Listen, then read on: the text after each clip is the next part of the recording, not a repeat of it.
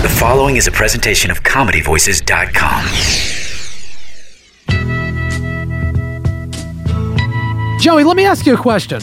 Yes. When you drink water, do you want lead in it? I do not. Neither do the people in Flint, Michigan. Stay tuned to the show and find out what we're talking about. Hey, it's time to visit ComedyVoices.com. Powered by digital media. Find your voice. Led by Stand-Up Labs and UCB Comedy, you'll get your fill of cutting-edge laughs to get you through the daily grind. Subscribe to your favorite show now on ComedyVoices.com, a digital media production. Coming to you from the top of the Stand-Up New York Comedy Club, this is a Stand-Up Labs production, powered by ComedyVoices.com. Find your voice.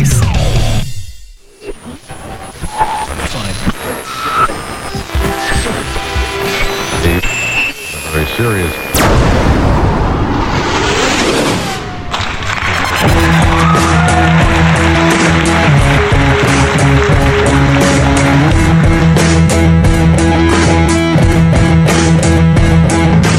This is the mandatory Samson podcast, coming to you live from Stand Up New York Labs in the heart of New York City, Manhattan. Hi, everyone. My name is Chris Flannery. I am joined by the lovely crew neck sweatshirted genius from the South, Joseph Anthony Noe. I'm not from the South, but thank you for the nice intro. Don't reject that intro. That's a wonderful intro. I think you should accept it. We are producing the program, just the two of us today, Joey. How do you feel about that? Feels good, Chris. Feels good. Welcome to the program, everyone. I believe we have a very well-balanced episode for you today. State of the Union coverage. I got a couple of clips from that we'll play. We'll just do a general discussion about it. Okay. You watched the State of the Union, correct? Yes, I did. All right. Flint, Michigan's water issues, which is a fucked up story that we're going to get into that I feel pretty strongly about. Oregon militia update. Hillary Clinton's attacks on Bernie Sanders, which Samsonites, we told you this was going to go down exactly the way it's going down, and we're going to get into that a little bit later in the show. I'm pretty annoyed at Hillary Clinton, I got to be honest with you, Joey. Oh, are you going to go off on her today? Yeah, we'll see what happens. I mean, I'm not going to, create fake anger or anything, but we'll see where it goes. Also, a little bit different stuff at the end of the show. We're going to get into Ricky Gervais's Golden Globes monologue. Oh, nice. Where he's being accused of some transphobia against Caitlyn Jenner and things like that. We have a clip. We'll get into it. I have an article that I read that kind of annoyed me. I don't know. We can just get into that, but that's a good one. And then we're going to also have an interesting story about a quandary involving a monkey and a selfie, which is a little vague, but I think it's an interesting story. Oh, we definitely have to get into that. We're 100% going to get into that, Joey. Also, as I understand it, you're going to close the show with the fuck up of the week. Is that right? Yes. Okay, great. We also have two quick shout outs and an email. You want to get into those real quick? Yes. Snapchat shout out to Natty Bo. He enjoyed the show last week, he said. Well, fantastic. Fantastic. Thank you, Natty. I'm going to have to clip that. That was a bit fantastic. Yeah, thank you. We appreciate it. Also, the guys from the Brain Bust podcast, which I think we've mentioned on the program before, they're always been supportive of our show. They were inspired by this show to start their own because they were like, if these two dunces can do a program, we probably can too. Go to the Brain Bust. Wait, let me get it right. Yeah, thebrainbust.com. They set up a whole website there. They're going to put up articles, and the podcast link will be on there. So if you guys feel like it, go check it out. Yeah, give them a little support. All right. Also, Fool22 on Snapchat sent me an email over Snapchat. Essentially, he just told me that he was too lazy to write an email, so he sent me this whole thing, which I'll read in a second. So he snap mail you? Yeah, snap mailed me, I guess. Yeah. I was thinking it was like 3 a.m. I was peeing, and I'm like, oh, look at this. Because I'm too anal. I will accept it once, but I'm too anal, and I will try to answer that email immediately, and it's like, no, it's 3 a.m. I can't do it. But I did answer him, and I don't really care. Okay. Before we get into that, yes, you yesterday were talking about the show, how we're gonna, set it up and all this stuff. Yes, you're like, we're gonna talk about Bowie, right? And I was like, no, I wasn't. I don't know. I wasn't planning on it, but you. How could you not talk about this man? Look, from everything I've heard of the guy, I'm gonna be honest with you. I didn't listen to a lot of David Bowie. I didn't know a ton about it. I mean, obviously I know who David Bowie is. And, yes. But like as far as him influencing my life, not a ton, but I do understand that a lot of people apparently were affected by him. I didn't know that you were such a I'm not. It's just that when someone of this significance passes on, Yeah.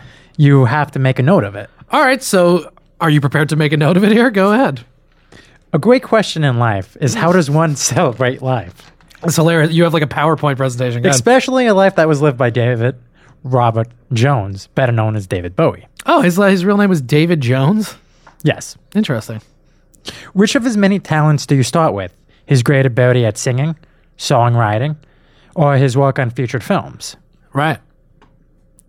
What I do know that is totally dishonors him is being planned by the Westboro Baptist Church. The church plans on protesting his life at the memorial concert planned for Carnegie Hall. Right. Well, okay, yeah. That shit is, I don't know. I mean, at a certain point, the Westboro Baptist Church, it's like, whatever, just let them protest. Like, they're going to go protest David Bowie. If they're going to protest anything, Yes. yeah, it might as well be David Bowie, right? Because he's got to stand completely in contrast to everything that they supposedly believe, right? So virtually the outcome is right across the street from the church is another organization known as Planting Peace. Them and work with Cloud Raise. They're gonna have a campaign to raise money for children that have cancer in his memory. Oh, that's great. That's really nice. Okay, so they're fighting the ignorance and intolerance of the Westboro Baptist Church with a good cause. Yes. All right, very good. Oh, please. And because you don't know that much about David Bowie, I just want to let you know. Don't talk down to me, Joey. Just recently, he released his 25th studio album. Black Star. Yes. Yeah. Oh, I don't know anything about Bowie. How about that? Boom, Black Star. I pulled that right out. Well done. Yeah, no, it's kind of amazing. Right, and he released it a few days before he died, which is crazy. People didn't really know he was sick or anything. Yeah. Yeah, I mean, I'm probably going to know more about him now. Like, I'll do like a little more, because people are putting out their kind of memorials about it. And I'll, maybe get into his music a little bit more. But certainly from everything that I've read and heard of people posting, this was like a true artist and a guy that did not compromise his vision ever in any way. So you got to respect that. I definitely respect that. And farewell, sweet prince. Or whatever Goblin the phrase King. is.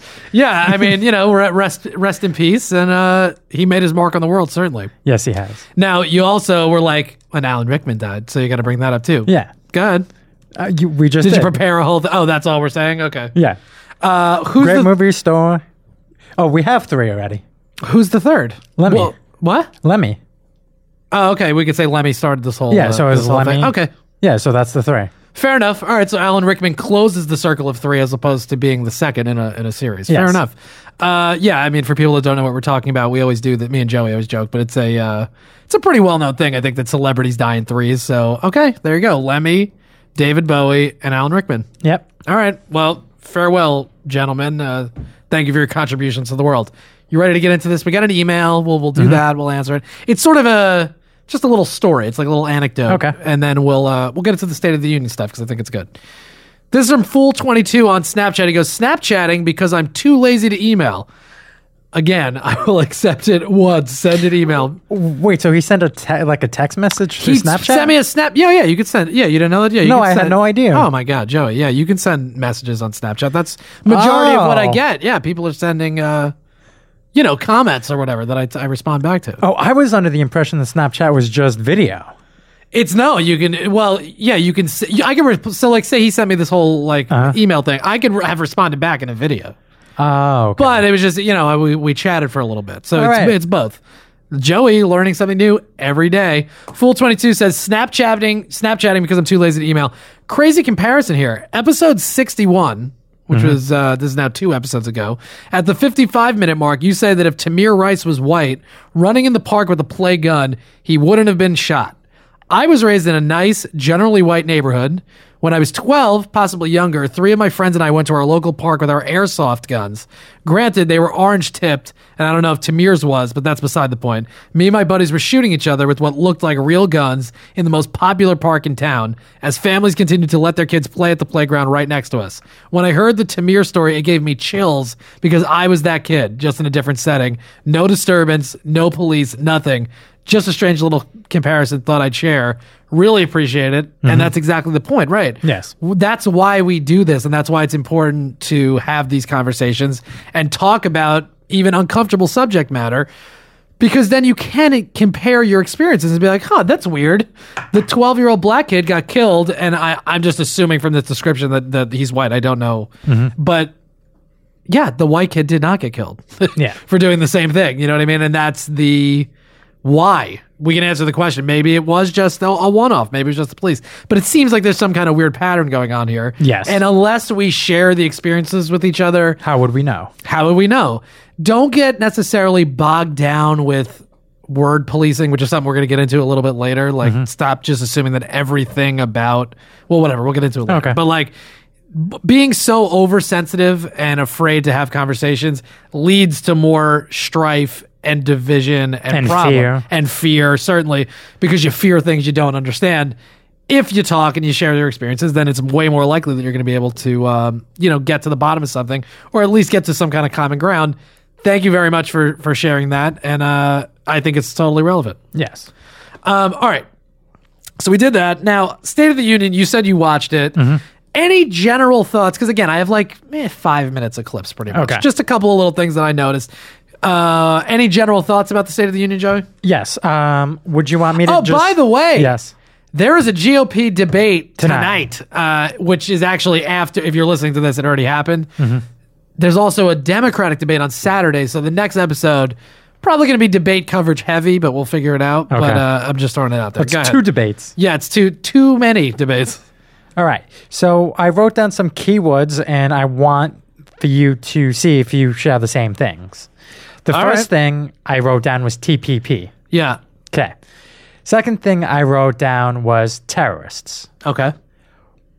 Paul Ryan, Kim Davis, and Biden. Okay, I don't know what you want me to do. What do you want me to do? I don't know. What play? When I mentioned those words, what did you see going on during the State of the Union? Well, I mean, as far as the TPP is concerned, it came up and Obama heralded it as something that is going to be a positive for the economy, and that it's like a way for us to control China, essentially. Yes. Whereas Trump, it's kind of a rebuke on Trump that he brought up, where Trump said that China is kind of behind the whole thing and they're going to use it to manipulate blah, blah, blah. Obama was saying, no, it's the opposite. This is a 21st century idea.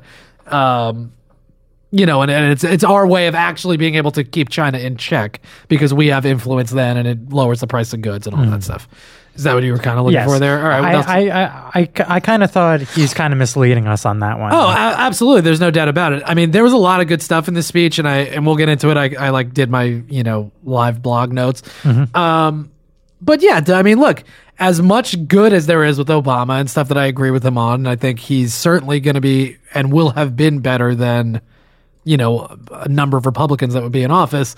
Yeah, there's still things like that where he's in the bubble and the TPP is being sold to him and told to him that it's a good idea and he is going to run with that. Yeah. I disagree with him. We've covered the TPP a lot and I think it's a dangerous thing. Again, the global economy in general is going to put American workers in a situation where they are now competing against the lowest common denominator in terms of wages and even education in a lot of ways.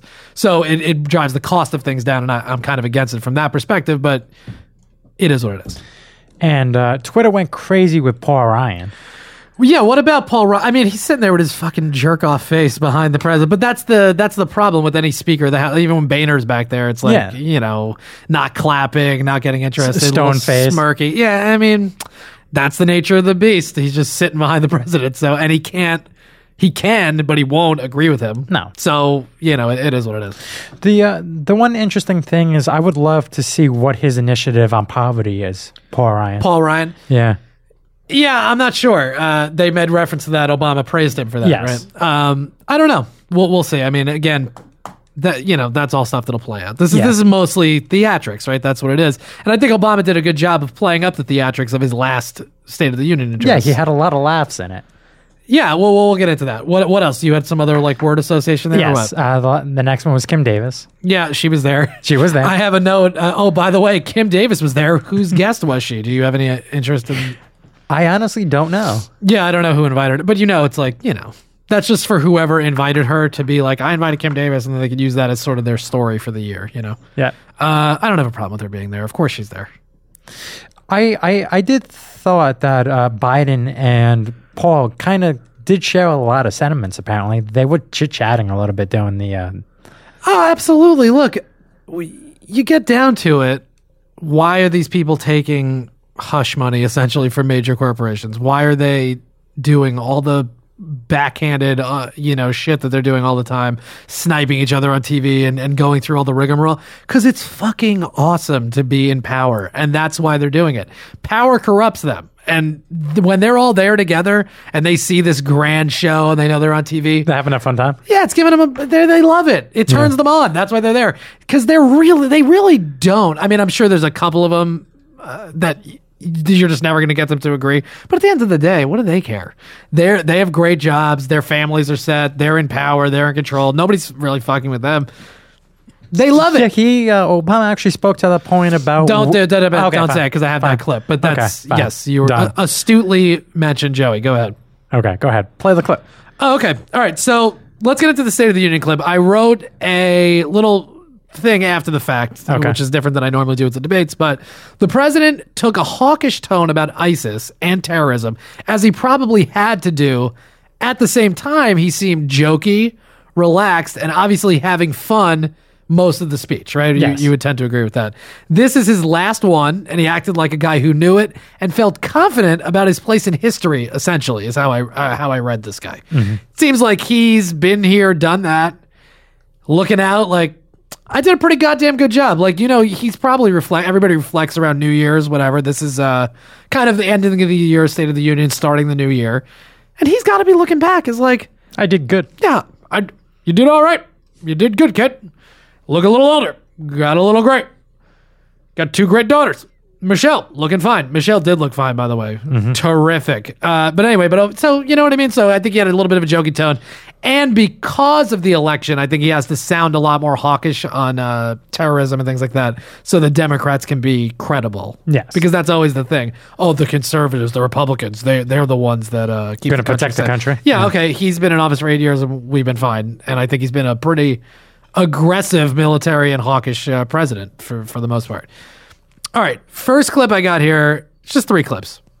Obama talks real tough and gets real as a guy who definitely knows what he's talking about. He runs the damn country. It's not just bluster, which we've come to expect quite a bit of bluster from the the people running for office right now. All right, so this is Obama just getting real. Mm-hmm. The talk of America's economic decline is political hot air. Well, so is all the rhetoric you hear about our enemies getting stronger and America getting weaker. Let me tell you something. The United States of America is the most powerful nation on earth. Period. Period. It's not even close. It's not even close.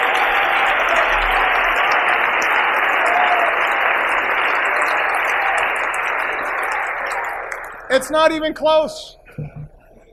We spend more on our military than the next 8 nations combined. Our troops are the finest fighting force in the history of the world.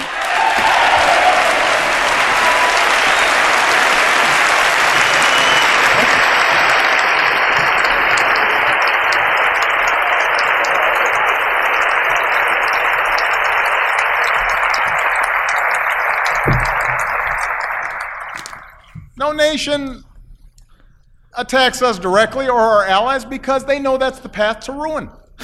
I like that line, the path to ruin, which is certainly the truth.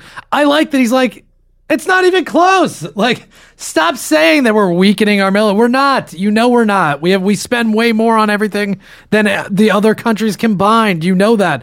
That's real. Yes. That's a guy that is there. And it's almost like he knows he's at the end of this thing, so he doesn't have to pull as many punches as maybe he thought he had to. Or, there's also something to be said about experience. He's 8 years in now, 7 years in. So he gets what he can say and how he can say it. And I respect him coming out and being forceful like that. Yeah.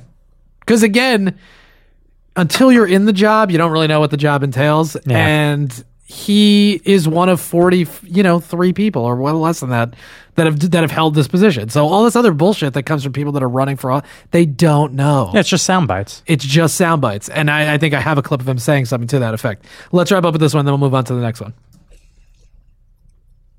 Surveys show our standing around the world is higher than when I was elected to this office, and when it comes to every important international issue.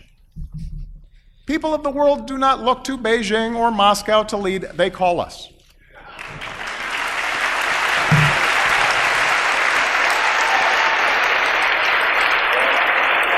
So,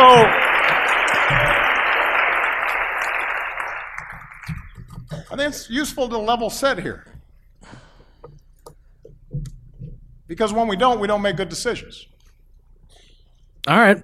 There we go. Yes. Now it's Obama getting real and talking tough. Thoughts on that, Joey, or should we go on to the next thing? Talking tough is good. I also believe that was the only point where most of the Republicans had stood up when he said how great our troops were. Oh, of course, yeah, because they can't be caught with their pants down there. Yes. God bless the troops. Of course, yes. Again, they deserve respect. But yeah, the Republicans are going to have, that's one of the few things they absolutely have to. They can't, even though they don't want to agree with Obama, they don't want to publicly look like they're agreeing with him. They have to. They have to. Obama discusses Syria and other refugee crises, terrorism, etc. Comes across as, quote, the adult in the room is what I put. I know what again, I've been here. I know what I'm talking about. He states the critically obvious and then crushes Ted Cruz in between. Let's listen. May become safe havens for new terrorist networks. Others will just fall victim to ethnic conflict or famine, feeding the next wave of refugees. The world will look to us to help solve these problems. And our answer needs to be more than tough talk or calls to carpet bomb civilians. That may work as a TV soundbite, but it doesn't pass muster on the world stage.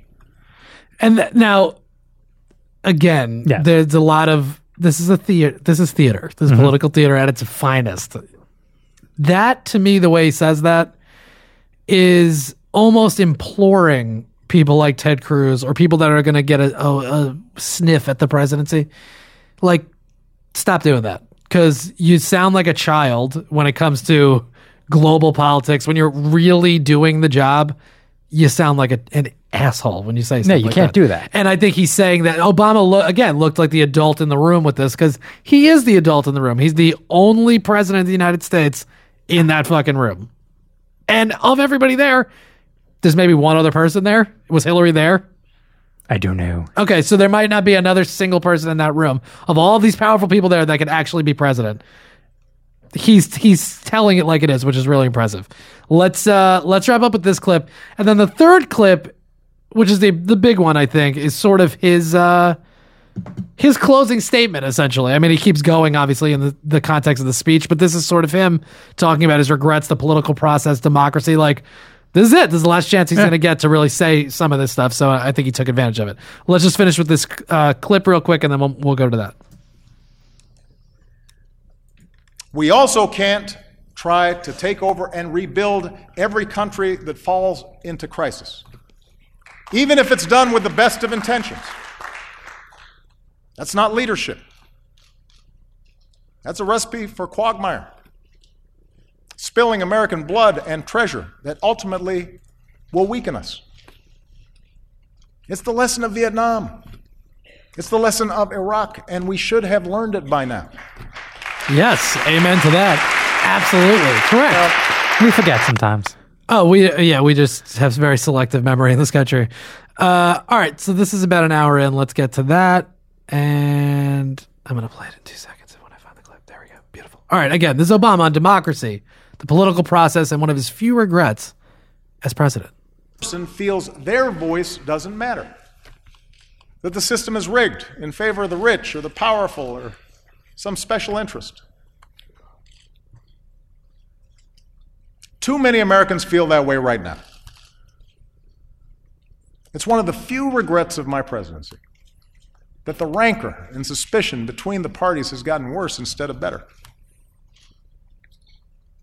I have no doubt a president with the gifts of Lincoln or Roosevelt might have better bridged the divide. And I guarantee I'll keep trying to be better so long as I hold this office. But my fellow Americans, this cannot be my task or any president's alone. There are a whole lot of folks in this chamber, good people, who would like to see more cooperation, would like to see a more elevated debate in Washington, but feel trapped by the imperatives of getting elected, by the noise coming out of your base. I know, you've told me.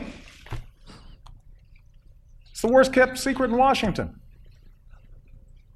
And a lot of you aren't enjoying being trapped in that kind of rancor. But that means if we want a better politics, and I'm addressing the American people now, if we want a better politics, it's not enough just to change a congressman or change a senator or even change a president. We have to change the system to reflect our better selves. Right. Nice. That's why you should elect Bernie Sanders, because that crazy old fuck is going to change the system. He's going to change it, whether you agree with what he's doing or not. He's going to change. That's going to be a totally different system when that guy's done. I think we've got to end the practice of drawing our congressional districts so that politicians can pick their voters and not the other way around. Which is gerrymandering, which we've talked about a number of times. Look who doesn't stand up conveniently. Let a bipartisan group do it. Yeah, the people who benefit from it aren't the ones standing up. Obviously. Right. Yeah.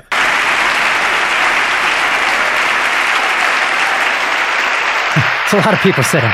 Yeah, of course, because they benefit from it. They're I believe we... No, fuck that. Like, we only want people that are exactly like us to vote for us. That's all. We don't want to waste our time having to deal with a diverse constituency, because then we'd have to have actual policy positions. That'd be weird. We've got to reduce the influence of money in our politics so that a handful of families... How could Paul Ryan... Okay, people were getting annoyed at Paul Ryan. I'm annoyed at Paul Ryan. Well, he's just sitting there. How could he not stand up for that? How could you sit there and think the optics of, no, I'm for corrosive money in politics? Why is that their fucking position? It is ridiculous. No, how could it be? Listen, is not taking a position taking a position? Yes. If I say, if Obama's sentence just now was like, the Nazis were bad, and half the room stands up and applauds and the other half sits there and doesn't do anything, is that kind of them being like, no, the Nazis are okay? They're accepting the system because they're not cheering for the sentiment of what he's saying. The sentiment is we need to get money out of politics. Yes. Correct. Okay. Because otherwise it's not a democracy. Paul Ryan, the Republicans do not agree with that. Yes. Period. Hidden interests can't bankroll our election.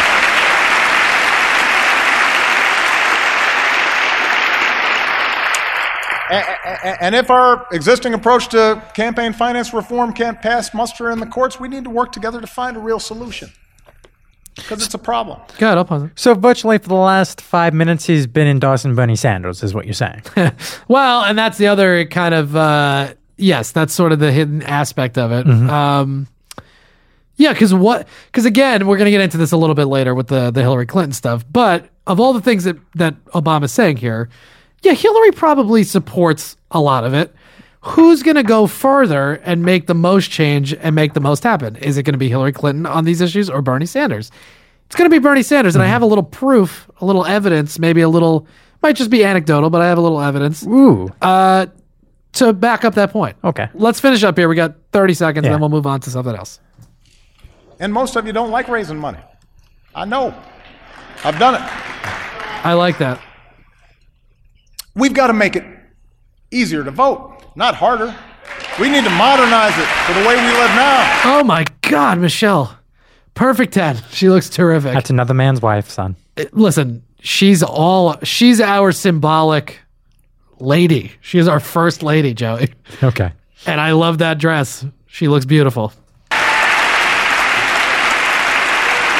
my favorite color, Joey. That yellow looks nice.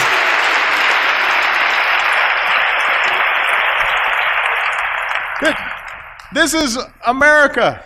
We want to make it easier for people to participate. That, I love the way he said that. Like, there's just certain parts of this thing where I was watching it where I was like, yeah, that's the fucking guy. Like, that's the guy. Yes. That's not the president. That's the guy. Like, this is America, dummies. Like, what are you doing? People should vote. Why are we keeping people from voting? It's dumb. Like, exactly. Yes, correct. Because half the room benefits if no one votes. That's the dirty secret, isn't it? The Democrats always get hammered by people on the right by saying, well, of course they want illegal immigrants here and blah, blah, blah, because that's their base. Yeah, of course they like poor people because they're the handout crew because that's who they want. But because they're just taking everything that's left. The Republicans only have white, super rich. That's who they have. Essentially, they're not benefiting anybody else. So, of course, the Democrats have literally all other people. Sure. That's not a strategy. That's the only... What else are they supposed to do? They take everybody on, and their policies benefit those people. So, of course, that just makes sense. And over the course of this year, I intend to travel the country to push for reforms that do just that. But I can't do these things on my own. Changes in our political process, in not just who gets elected, but how they get elected. Yeah. That will only happen when the American people demand it. So it's not going to happen. Damn it. That's the end of that. Yeah. That's what's meant by a government of, by and for the people. All right. So to me, that's, that's Obama kind of summing up some stuff, giving some advice essentially for the future president, for the next, generation of people. And, a reflective speech. I think he did a really nice job. And again, I wish that you saw a little bit more of this guy years ago, still a consequential president, very consequential president. And, again, I think he's like a B. He's like a B minus. Like people want to act as though he's this terrible president that didn't do anything. No, he did a lot. He did pretty good. We're still all here. We didn't get a yeah, well, of course. Well, but over the course of time, everybody's legacy softens. People think Bush is okay. He's in positive numbers now, which is just baffling. It just doesn't make any sense because time heals all wounds, Joey, and people just forget. People forget. All right. Final thoughts on that, or you want to move on to this Michigan drinking water situation? Let's go to Michigan. Fair enough. Home of Michael Moore, the famed liberal documentarian. Michigan Governor Rick Snyder on Tuesday. Oh, before we get into it, maybe this is where an ad would potentially go in the future, so we're just going to pause. And now we're back. Michigan Governor Rick Snyder on Tuesday declared a state of emergency in Flint over issues with lead in the city's drinking water. Now, this has been going on since April of 2014. That's a long time. It's a long time. Flint switched from Lake Huron to a polluted local river for its water supply as a cost-cutting measure because obviously Detroit has just been hammered with the auto industry and just a whole mess of problems. So you got to save the money. Got to save money. Look, the water has lead in it. It is what it is. It's cheaper, though. It's cheaper than that clean water we were getting before. Now, this has been going on since April 2014. They switched mayors because obviously the original mayor wasn't doing shit. Karen Weaver, who's the current mayor, was the first to do anything about this. She declared a state of emergency on Monday, December 14th, 2015. She took office on November 9th. So pretty quickly she moved to make something happen here. Illness, protests about the water, that's been going on since April 2014, and nobody really did anything about it. I'm shocked at how quiet this is. It is crazy. Let me just give two quick points, and then we're just going to have the conversation about it. All of the 8,000 to 9,000 kids lower than 6 years old were put at risk by this. So every child under 6 years old in Michigan, in Flint, Michigan, was drinking lead water, which is extremely, I think you have some of the side effects and some of the potential problems there. Yeah, it's not good. Yeah, okay. Well, they could risk brain damage or whatever. We were talking a little bit before the show, yeah. The interesting thing, too, is that lead is only detectable in the blood for 30 days. Right.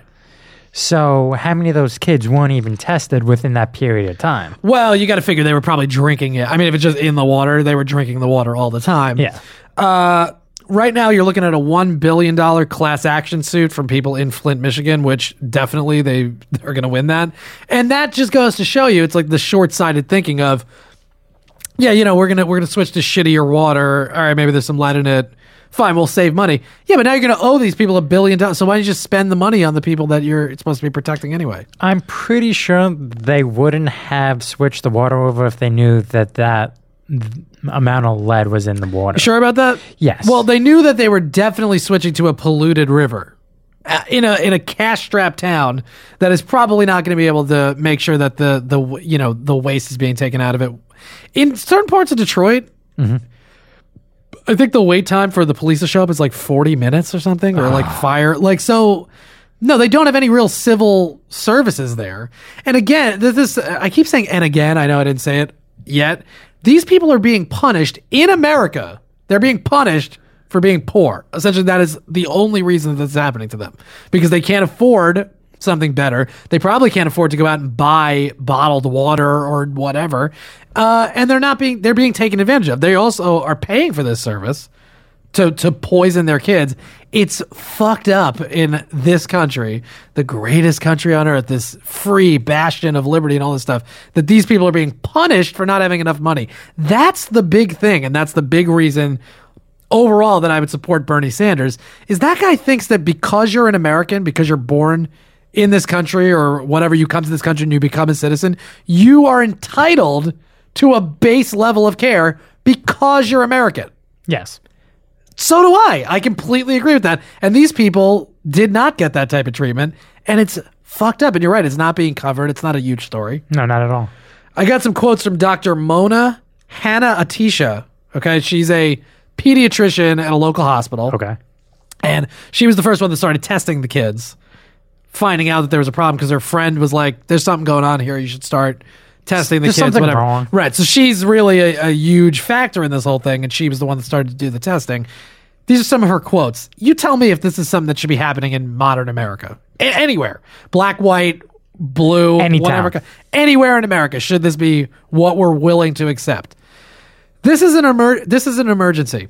People think of disasters as being hurricanes or tornadoes or ice storms, but this is a disaster right here in Flint that is alarming and absolutely gut-wrenching. We are assuming that the entire population of the city of Flint has been exposed if you drank the water or cooked with the water. In fact, cooking with the water concentrates the lead levels. Parents are traumatized. What was created here was a toxic soup. All right? Now this is just, I have like an italics. It's just like an addendum and then another quick quote. Any physical damage done by the lead cannot be undone, but its effects can be mitigated with good nutrition, extra educational stimulation for young children, and in future, extra support at school. This is her final quote. Yeah, but they're not going to get that. This is her quote. Flint is a food desert. There are no decent grocery stores. Poverty levels, crime, and unemployment are extremely high. Yes. These are the same people that we don't, quote, want to give handouts to, that are lazy takers, that why don't they pull themselves up by their bootstraps? Well, why can't they just go get a better job? Why can't they make the $6.50 they're getting from McDonald's work? Like, why do they need, just like, they don't. It's a snowball. You can't understand that, though. This is a prime fucking example, and it drives me bananas because it's like, this is real. You're talking about abstracts of like the lazy people that are just on food stamps. There might be 1 in 100 people that are like that. Yeah. There's a 1 in 100 successful people that are lazier, or people that just inherited money. There's people on all ends of the spectrum because we're just people. This shit really frustrates me. Because it's fucked up. It's water. They need water. Yeah, but it was cost effective. But was it? Because they're going to end up having to pay out $1 billion fucking settlement to these people. We see how the court case goes. Well, of course, but they're going to owe money there. So the money that they're going to end up paying out in settlement anyway after damage is done to and the question is, where is that money coming from? Of course. Well, and right. And it's going to, exactly. Well, it's going to be coming from the municipality, which is then going to be paid by the rest of the country because they're going to need money. They're going to go bankrupt otherwise. Because you're not going to ask the people to pay their own settlement. They were already paying for the water. They're suing now because that service that was being provided to them was killing them. It was a toxic soup. Yes. That shit really bothers me. In America, it just doesn't make sense. I mean, how can we look at the rest of the world? And look, the United States does a lot of good in the world. No doubt about that. How can we look at the rest of the world, though? And try to fix it if we can't get people here clean water? Criticize their way of life, pretend that we're going to go into Iraq or Syria and rebuild those places and defend them again.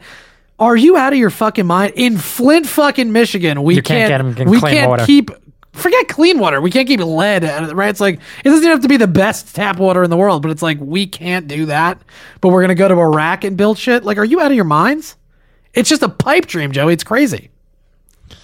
You got to pick your battles. Well, this should be a battle that everybody in this country, this should be something that's being talked about every day on the news all the time. Like, can we get and just end before every commercial break and be like, and by the way, can we get Flint, Michigan some fucking clean water? Yeah. And then it just goes to like a Tide commercial. All right. Any final thought on that, Joey? It's a shame.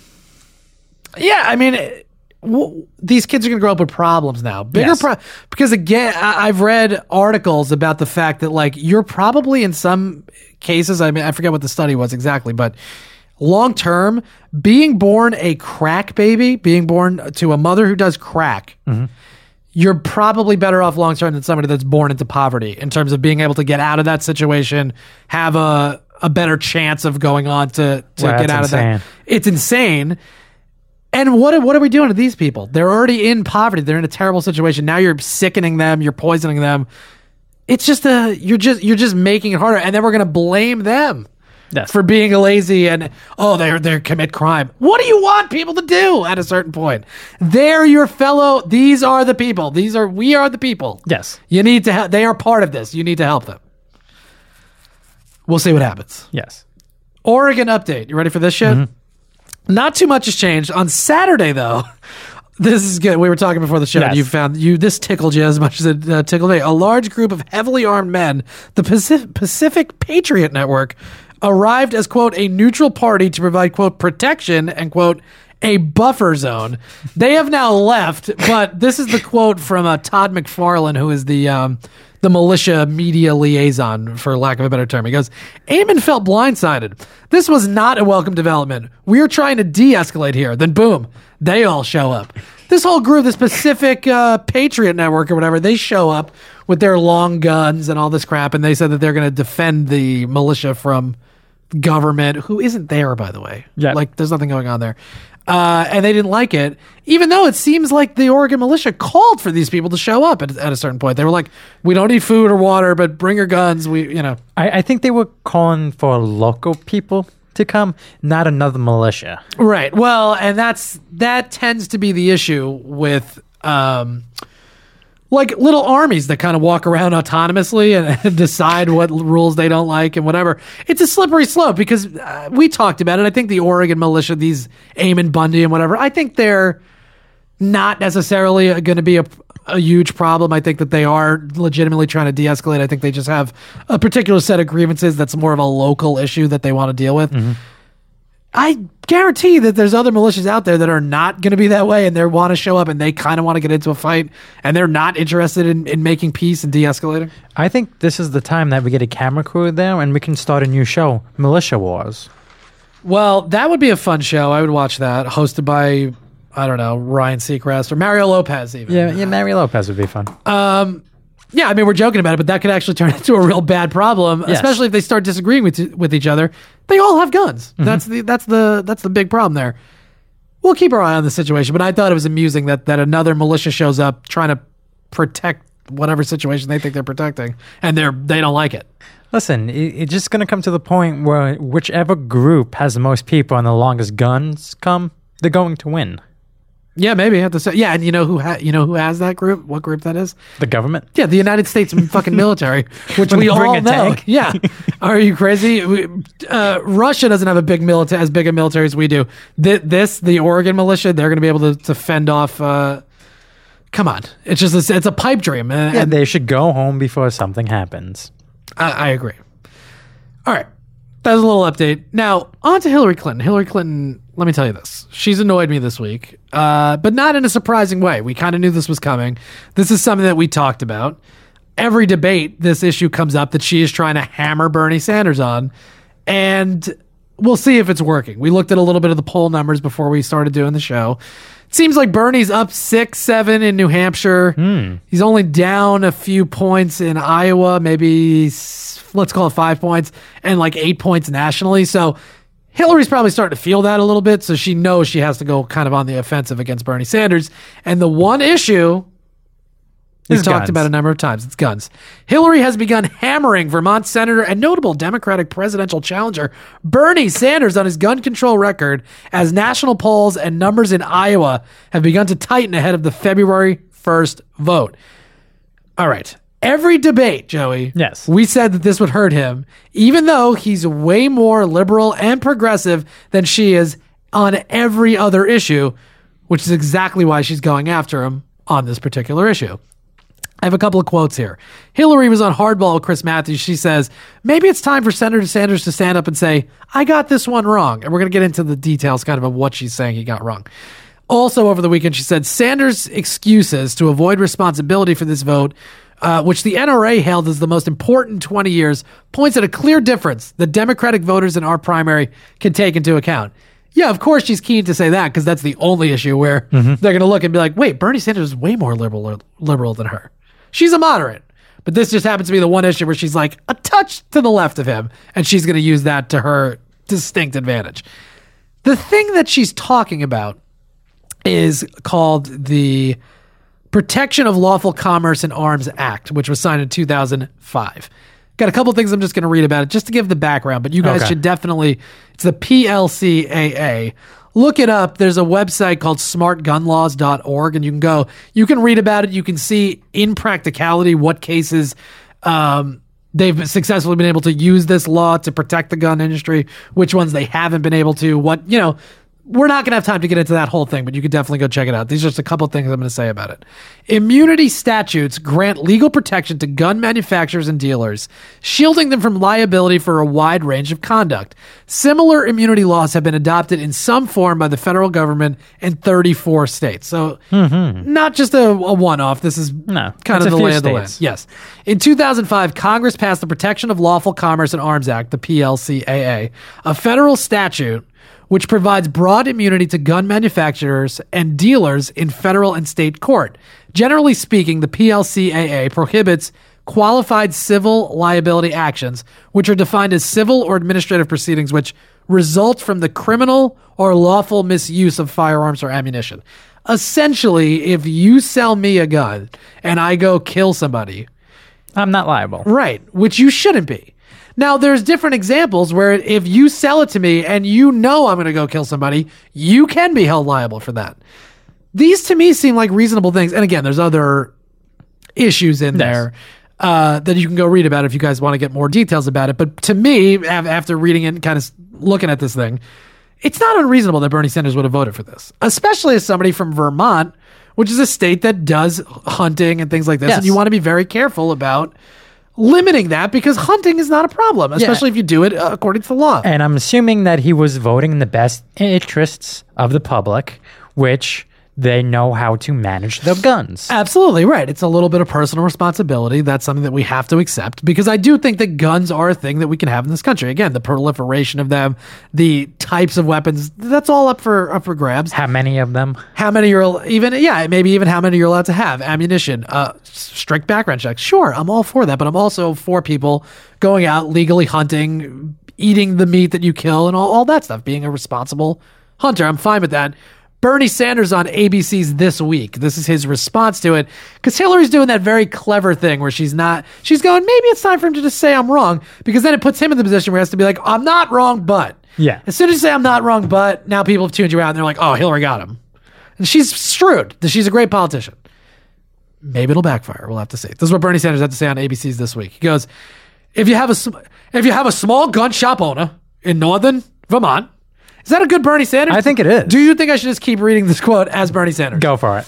If you have a small gun shop owner in northern Vermont who sells a gun legally to somebody and then, something happens to that guy, he goes nuts or something, and he kills somebody, should the gun shop owner be held liable?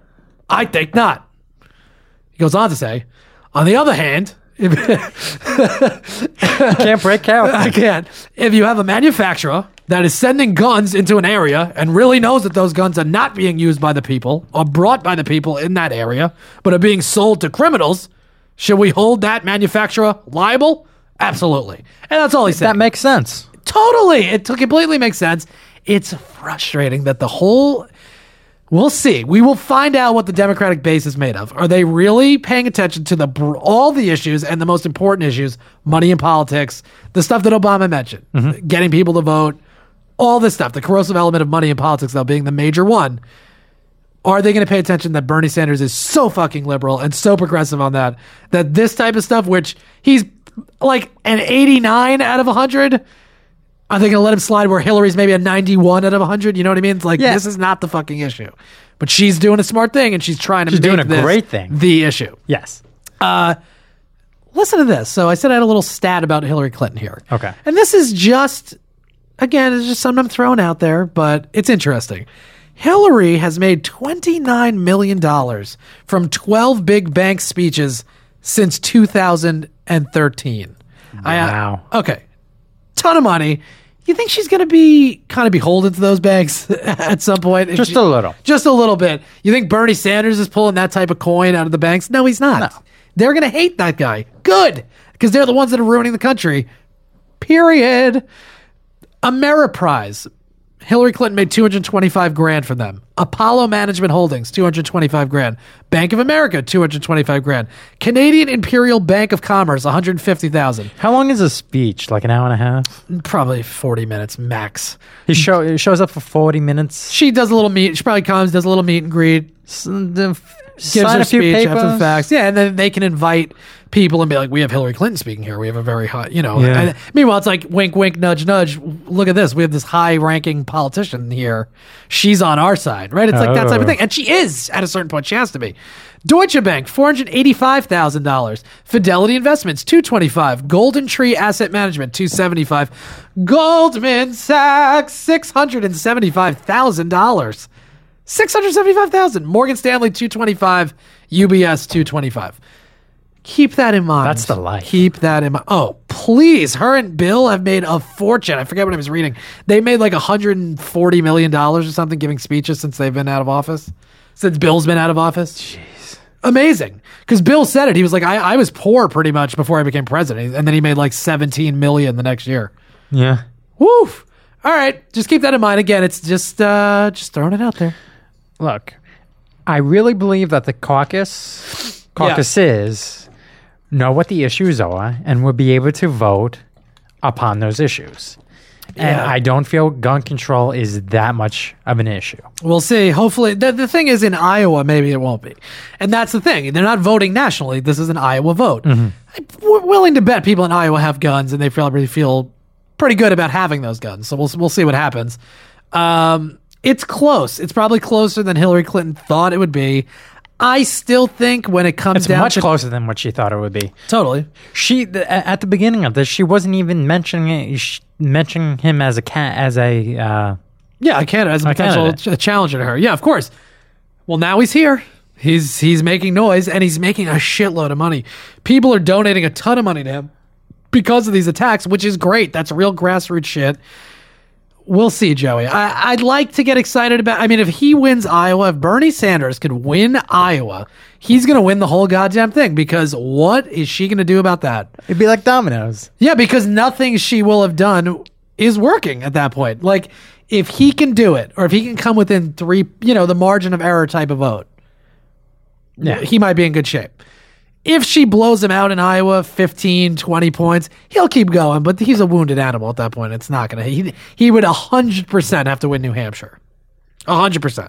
Convincingly. Because she has staying power. She has the money. She's got the legs. She can stay in it. She's not going anywhere. This is her last hurrah. This is her last chance at this thing. So she's not going to be an easy out, but we'll see what happens. Hopefully the people are just paying attention, and let's just start over. Let's just try something new. See, to me, it's a non-issue. What is the gun thing? The gun thing. You know where Bernie Sanders stands on guns. You know that he's not, as president, is he going to welcome the NRA? Yeah, what do you think he's going to do? It just doesn't make any sense. That's going to backfire. We'll see what happens. Hopefully people are paying attention. Ricky Gervais, the Golden Globes. You ready to get into this? Now, I think I said it at the first episode of the year or the last episode of last year. I wanted to include a little more pop culture stuff, a little whatever, because this is relevant to just kind of the general conversation about word policing and things like that. some a little lighter that we can get into at the end of the show. I think we covered a number of good topics already. So let's get into this. Now, you didn't watch the Golden Globes, correct? Did not. Okay.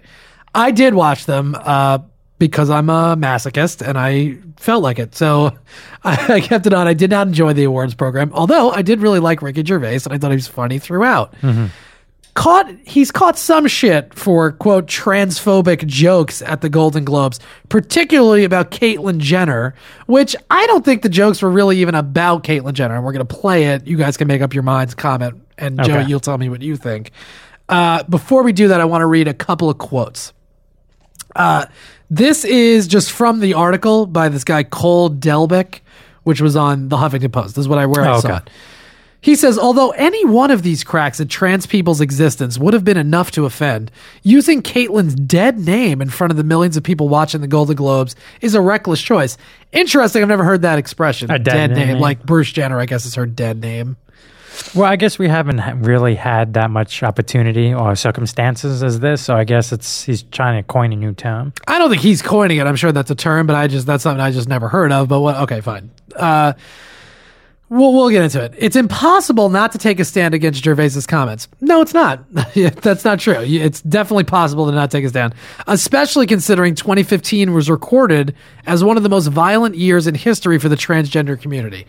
Before we get into hearing what the jokes are, how do you take that statement? Do you agree with that because there are dumb people out there that are going to act violently, we can't make a joke about somebody? It's not even about being transgender. It's just a joke about a transgender person. No, because it's censorship, and that is always a slippery slope.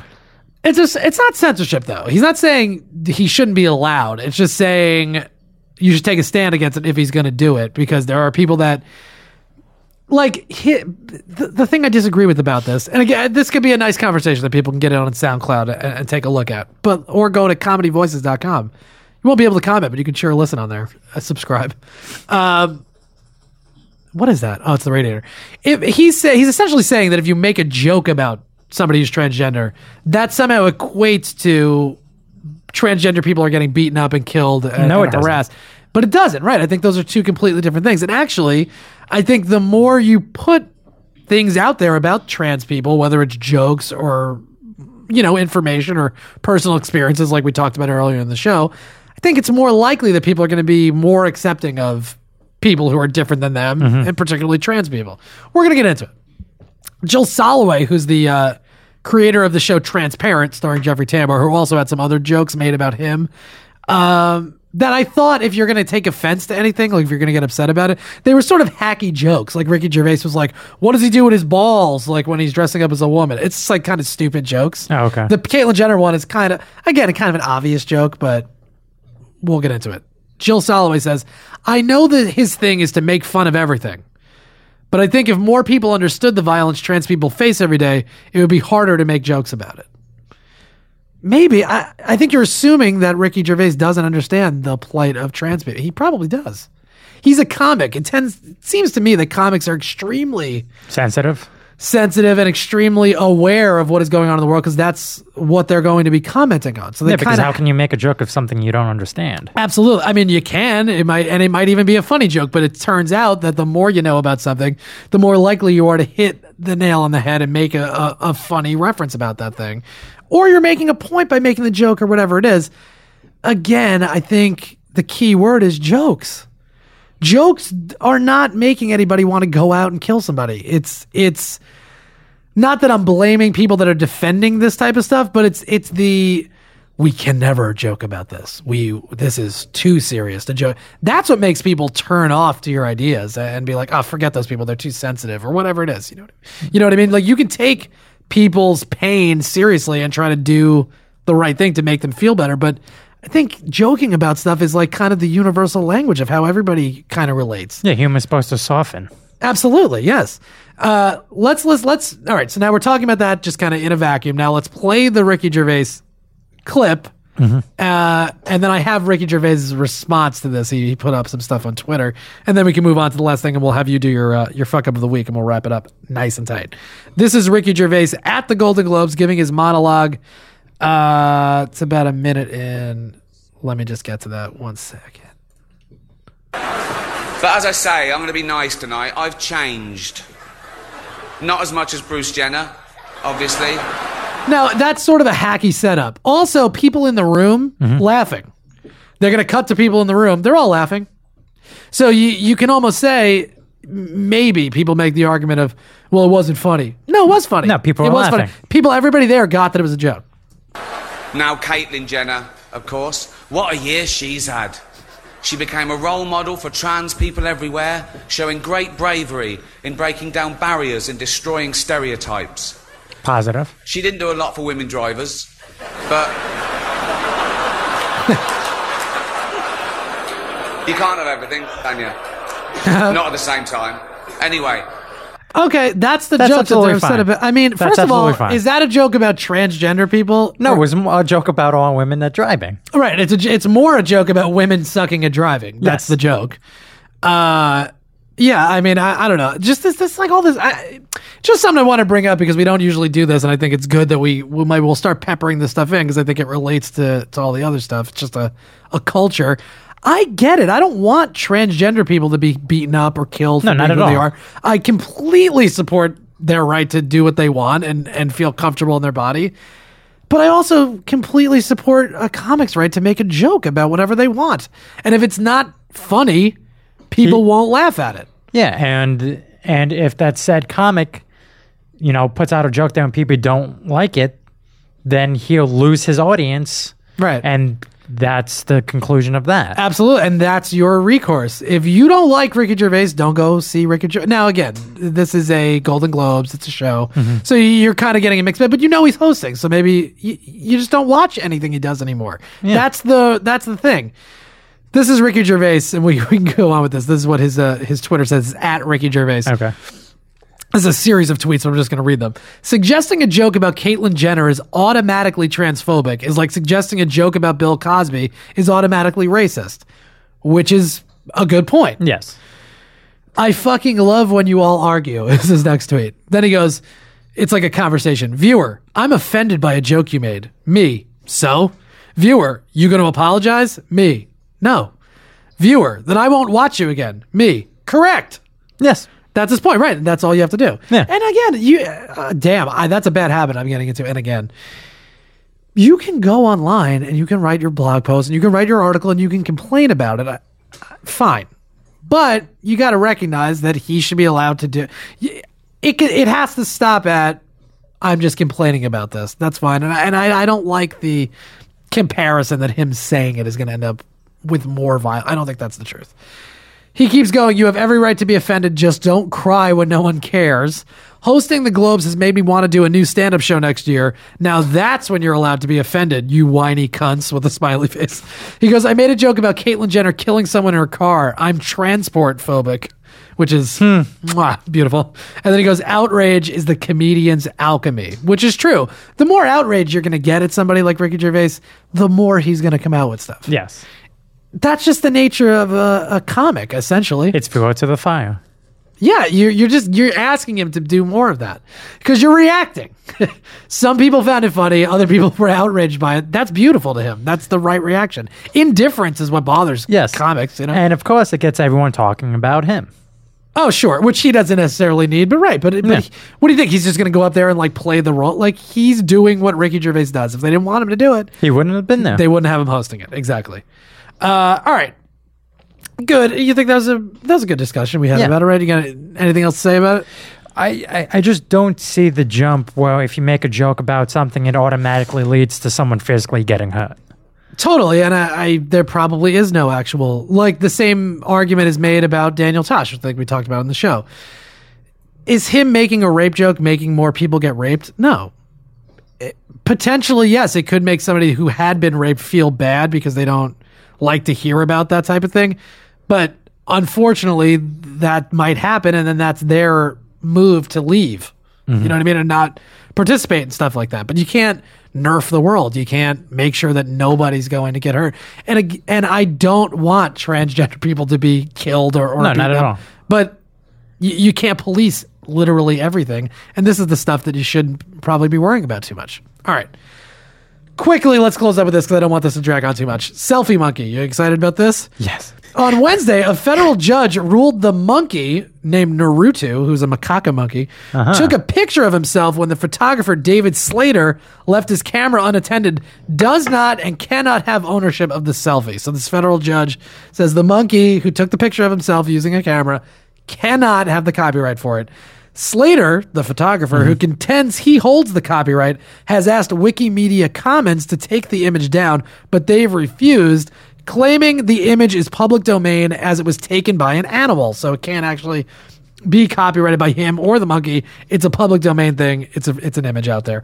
PETA has been fighting for Naruto's right to own the copyright, which is kind of crazy. Now, this is U.S. District Judge William Orrick, the guy that made the ruling saying that he can't hold the copyright. He goes, while Congress and the president can extend the protection of law to animals as well as humans, there is no indication that they did so in the Copyright Act. I'm not the person to weigh into this. This is an issue for Congress and the president. If they think animals should have the right to copyright, the right of copyright, they're free, I think, under the Constitution to do that. Let's hear what David Slater has to say about it, because it sounds stupid on its base. Like, why can't the monkey have it? Does it matter whether the monkey has it? Well, because it translates to he's losing money. That's right. And he's going to explain kind of like, look at the show. You like this monkey? You guys should look at it. I mean, if you type in selfie monkey, it's unbelievable because it really is just a monkey taking a picture of himself and he's fucking smiling, smirking in one and smiling broadly in the other one. It's really funny. He kind of looks like he knows exactly what he's doing. He appears to know exactly what is going on. Absolutely. Which I mean should be enough for him to own the copyright. Well, here's David Slater's argument and then we can just wrap up after he talks. A bit of luck. I mean, it was after a 3-day exploration of a forest in northern Sulawesi in Indonesia. The monkeys followed me around. I followed them around. They got too used to me. Eventually, they started grooming me. They were touching me. He says that weird, doesn't he? Yeah, he did. The monkeys were grooming me and touching my peep. Okay, David Slater, this guy's a creep. No, he seems like an all right guy. An experience, but I still wanted that one shot full in the face. Just son of a bitch. This sounds like a double entendre wizard. Yep. Satisfaction and to give it to an agent, therefore I could promote the conservation issue. But it wasn't going to happen, not unless they took the photograph themselves. And I did that by setting it up on a tripod with a cable release, walking a few meters away, allow them to come in, watch their own reflections, play with the camera, play with the cable release, and bingo, they took their own shot. Sounds like a lie.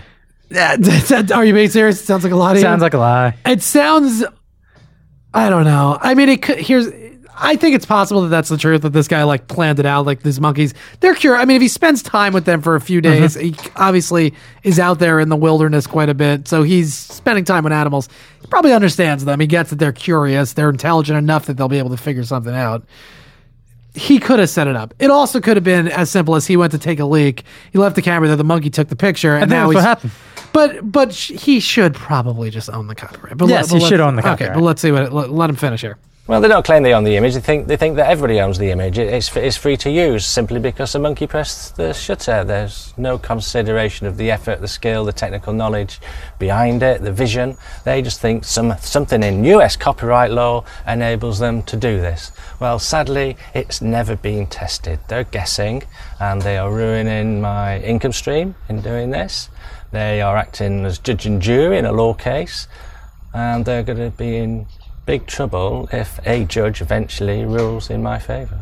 I'm getting a lot of free advice, and a lot of lawyers are offering free advice, and I think really I've been goaded into pursuing this. So just watch this space. I'm going to take the advice, and I think this is probably something to look for. And copyright law, hopefully, will be changed forever after this. Photographers worldwide are now having their images stolen thanks to the access of the internet. Google Images, people think it's free. It's almost a culture of just taking. No, it is free, though. That's the problem. It is free. You might own the copyright, but it is 100% free, my friend. Yep. Don't ask. It's also a full-time job now, just chasing people that take it for free. And it is a big problem. At the same time, we have corporations lobbying governments in order to relax the copyright laws so they can use the images for free. And at the same time, book deals are being done by agencies competing with themselves. The fees that we can charge are dropping and dropping and dropping. And the profession as a photographer, let alone a wildlife photographer, is almost unsustainable now. All right. I mean, I feel for that guy. I mean, that's a legitimate. He's bringing up legitimate points.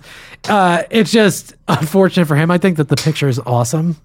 Like, it seems like you just said, the monkey looks like he picked up the camera, was like, cheese, and took a picture of himself. Well, here's the thing that I'm having trouble understanding. I apologize to everybody for the, you can hear in the background, the radiator. Just deal with that. It's his camera. Yeah. That in itself is enough for me to give him the copyright. Right. It's his camera. If it wasn't for him and his camera being there, the picture would not exist. Sure. Yes. More than enough. Yeah, I agree. I mean, he should hold the copyright. First of all, why can't he? PETA's fighting for the monkey to hold the monkey to hold the copyright. Why? Because the monkey's going to then get money that he's going to spend. Well, maybe yes, Joey. Because maybe in 100,000 years or something, when him and his friends have evolved and they can talk and it get involved in commerce, yes, then this monkey has a nice nest egg. No, I mean, why not? Well, here's a compromise. You're right. The monkey's not going to fucking spend the money. He can't spend the money anyway. He can't give you permission to use the image. Why don't you say, look, Slater, you have the copyright. You're sharing it with Naruto the monkey. If anytime the monkey wants to use that image, he can. And you have to share, if he gets a bank account, you have to put half the money in there. Done. Okay? Because then, fine. But it's certainly not public domain, I don't think. I think he can own the image, and the monkey should, but it's not just a free image that's out there, because it didn't just materialize. The next guy had to spend his money, go out to the jungle, take the picture, do all that stuff, and trick the monkey into taking the picture. So, just an interesting thing. It's a little bit of culture, a little bit of other stuff. Again, a pretty balanced show, I feel like, Joey. Yes. Let's do this. Let's give our little plugs and whatnot. Okay. You wrap the show up with your fuck up of the week. Sound good? Sounds great. Guys, SoundCloud.com/mandatory Samson. You can go on there, listen to this episode, all the other episodes we've ever done. You can leave comments on those. I respond to them. That's great. Follow us. Subscribe on there. That's awesome. Share it with your friends. You can also go to comedyvoices.com. I'd like to push you guys to at least go check that out and see what that looks like. It's a pretty cool interface. You can't leave comments on there yet, but you can subscribe, and the episodes come out the exact same way. It's just a different platform that we're trying to get people to go check out. So if you would do that, that'd be awesome. YouTube.com/mandatory Samson. I put up the full episode videos on there. I've been a little lax about it. I get them up in a couple of days. I got a lot going on, Joey, so it takes a while to upload the video, and sometimes I have other stuff to work on. But I do get them up there eventually. You can also watch the show stream live every Thursday at 4 p.m. You can go to youtube.com/mandatory Samson, and on there, there's a live stream link that you can check out. Email us, mandatorysamson@gmail.com. Fool22, you can Snapchat me emails. Everybody else, mandatorysamson@gmail.com. On Twitter, I'm @mansamp. Joey. It's Joey from Jersey with a Z. And Snapchat, same deal. We love you guys. We got the debates next week, so we'll have coverage of that. If there's something super pressing, we'll get into that as well. But I think it should be largely a debate recap, which should be pretty fun. Yes. All right. So, we'll talk to you guys next week. But, Joey, hit me with your fuck up of the week, sir. Okay. The fuck up of the week comes from Pembroke Antonio. Pembroke Antonio. No, not Antonio. Antonio. Help. Canada. Oh, Alberta? No. What are you saying? I can't see Antonio. Oh, Ontario. Ontario. Son of a bitch. There we go. Okay. Where a 17-year-old kid charged $7,625.88 on a credit card that was deemed for emergencies. What was he doing? On the Xbox Live account, he bought in-game purchases and upgrades for FIFA, which is the soccer game. Sure. The child's name has not been released because he is underage. Right. The bill came on December 23rd, 2015, 2 days nice before little Christmas present there for the mom, Mr. Perkins, the father, said there will never be another Xbox system or any gaming system in my home. Oh, boo. Come on, bro. So how does a kid spend $8,000 on in-game purchases? I'll tell you something. Here's what I was going to say, because you told me what the fuck up was before the show, and I was like, oh, I get it. It's a lot. That's an extraordinary amount of money. I mean, he obviously did not show enough restraint that he should have. However, with these EA games, these sports games in particular, there's different modes of the games. So in the hockey game that I play, NHL 16, there's a mode called Hockey Ultimate Team. You sign up, you create a team name. You get to collect all the jerseys from around the world and all this stuff. Ooh. And it's sort of like a pickup game that you play against other people online. So you get a deck of cards, and in the cards you could have Sidney Crosby or Brandon Dubinsky or whatever random hockey players or football players, soccer players that you're playing with. And then you win coins by winning games, which enables you to buy more cards to make your team better. So there's like a very clear line between playing the game and doing well, getting money, and then doing better. There's also the option to buy cards, packs of cards, with real money or coins that you win. The problem with buying it with coins is that it takes fucking forever to get enough coins to buy a good pack, and then if you don't get a good player in that pack, you're pissed. So he got a Michael Jordan rookie card. Or whatever, or he was trying to get a bunch of good cards or something, which I spent a little bit of money trying to get some good players. I'm not going to lie to you. I can definitely see the rabbit hole that you can go down by trying to buy these packs to get better players, because it's just more fun to have better players, obviously. And it takes fucking forever to save it. You'd have to play thousands of hours to get enough coins just by playing, you know? But instead you spend $8,000. $8,000 is a lot. That's quite a bit. I mean, a game costs $65. Say you spend another $200 or something, which is a lot. But that's fun. If that's the only game you're going to buy or that's the game you play all the time, you know, I understand that. I'm not saying that's how much I spent. The credit card was supposed to be for emergencies. Emergencies. Well, listen, it is an emergency. He was probably losing. He needed to buy a new jersey, just feel a little bit better about his team and get some better players in there. I get it. I mean, that's a terrible amount of money to spend. Like, that's annoying. That's like a real problematic amount of money. But I totally understand the slippery slope of it. Especially if you're 17, whatever, you're not even in college yet. Like, you probably go to school, you come home, and you want to play that fucking game all day. I can see how that's addictive for sure. Yeah. It's like gambling, essentially. That's really what it is. That's what's fun about it. Because you buy the card pack. I know it from doing it myself. Because you don't know what's coming in there. You don't know what's coming in there. Ooh, maybe I got an Evgeny Malkin. Ooh, maybe I got an Ovechkin. The other thing is, if you get these great players, you can sell them like in an online marketplace in the game for like 1 million coins, which is now you can buy any player you want. You can build your team exactly. So there's a lot of like, it's fun. It makes the game more fun. So that's probably the little spiral that kid went down, but that is way too much money. And but whatever, he should be able to have an Xbox. Just don't let him play online. Yeah, take that away from him. That was a good fuck up, Joey. I enjoyed that. Well, thank you. Good episode, big guy. Great episode. All right, yeah, they usually are. We really appreciate all the support from you guys. We gave you all our plugs and all that stuff. Enjoy the debate, which already happened, but we will be watching a little bit later tonight, and we'll have coverage of both the Democratic and Republican debate next week. We love you all, and we'll talk to you then.